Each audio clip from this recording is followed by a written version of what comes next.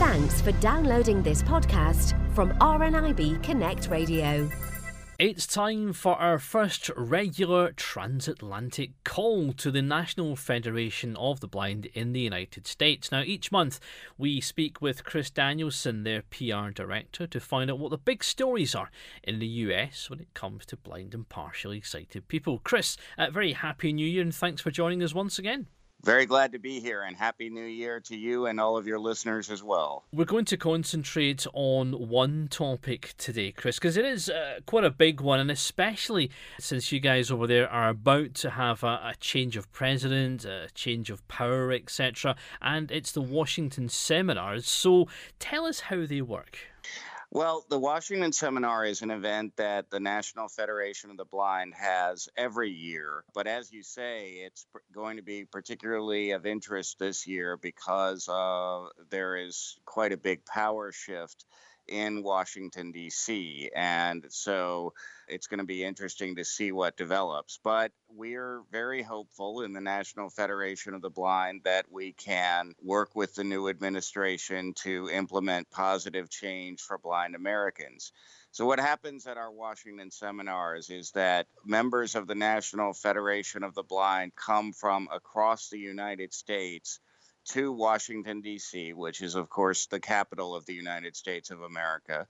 And we actually meet with each delegation from each state meets with their particular representatives. So because we have a federal system of government, each state has representation in the United States House of Representatives and the United States Senate, which, of course, together are the United States Congress.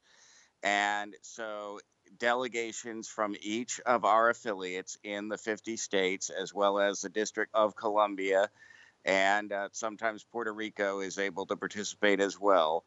They meet with their individual members of Congress.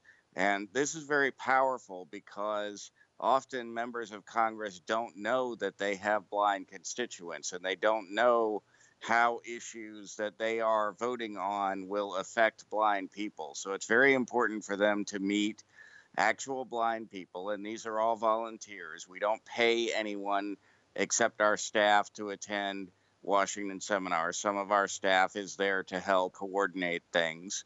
But other than that, these are all volunteers who have come from across the country to tell their representatives about the issues that are important to them and what they can do to improve lives and opportunities for blind Americans. So it's a big event. We usually have 500 or 600 people at least attend the event.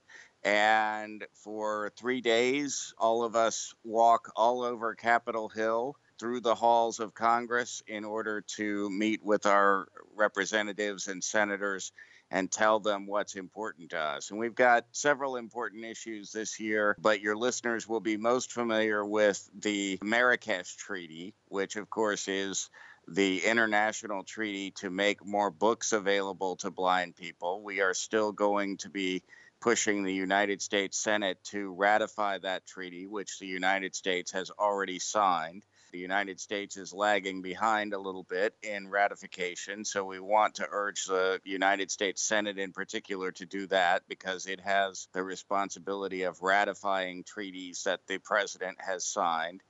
And we're also going to continue to work, of course, on the issue of sub-minimum wages for people with disabilities and getting the exemption that allows people with disabilities to be paid less than the minimum wage eliminated from federal labor law. So we're talking about blind and visually impaired service users who use the NFB to help them in all sorts of ways, but they get the chance to actually come along and get the ear of their representatives, if you like, and put these cases forward. Are these very successful? Have you had good feedback from this in the past? Yes, we have. The National Federation of the Blind, a lot of people would say that we punch above our weight in this area. We have had a lot of legislative successes over the years because of this gathering, and it's because the members of Congress are meeting their actual constituents who are blind, people who live in their state or sometimes even in their hometowns.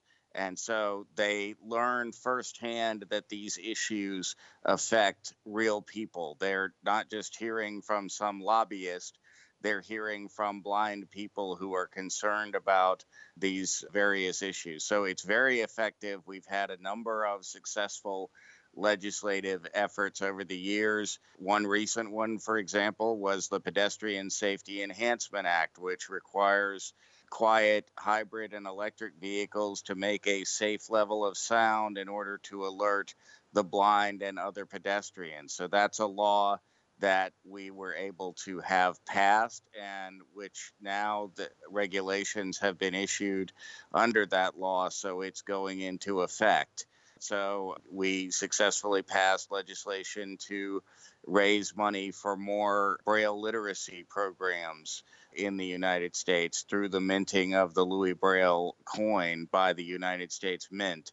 So going back even further, we've successfully advocated for changes to copyright law, our own internal United States copyright law, to make sure that books can easily be produced in accessible formats for blind people. So we've made other important changes to rehabilitation law as well in the United States. So we have a very successful track record because of this annual gathering in Washington.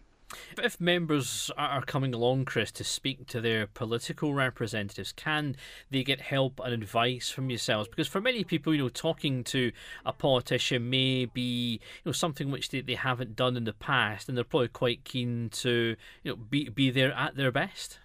Well, absolutely. We have a training session that we do every year on the first day of the Washington seminar. The first day is really set aside for this training session and for what we call the Great Gathering In, which is the initial meeting of all of the attendees so that we can talk about the issues that we're going to discuss on Capitol Hill. And so we do have a training session where people can practice talking to people who are simulating the roles of senators and members of the House of Representatives. And we also have fact sheets on each of the issues that we're highlighting so that our members will have an easy reference so that they will know what facts to really bring out when talking to their representatives. As a matter of fact, we have fact sheets that are given to the members of Congress.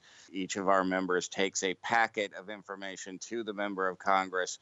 And we also have frequently asked questions or FAQ documents that our members can use as references so that they can respond to questions that the members of Congress may have. So indeed, Chris, one of the big events of the year for the NFB and the service issues as well. We will catch up with you in the future to find out how all that went, to get some feedback. And as you said, a big change of power taking place in January 2017 in terms of president and so on there. But in the meantime, Chris, if people would like to learn more about the NFB, the services, and indeed many of the opportunities like the Washington seminars that do come up, how do they get in touch? Well, we have our website, www.nfb.org, of course. We are available on social media. You can like National Federation of the Blind on Facebook. We also have a Twitter account at NFB_voice. And we have good old email. You can send emails with questions to nfb@nfb.org. Chris, pleasure as always speaking to you. That's the first of 2017, and we will be catching up with you each month to hear all the latest news from the States. But in the meantime, thank you for joining us on RNIB Connect Radio. Thank you again for having us, and Happy New Year. For more downloads like these, visit rnibconnectradio.org.uk/podcasts.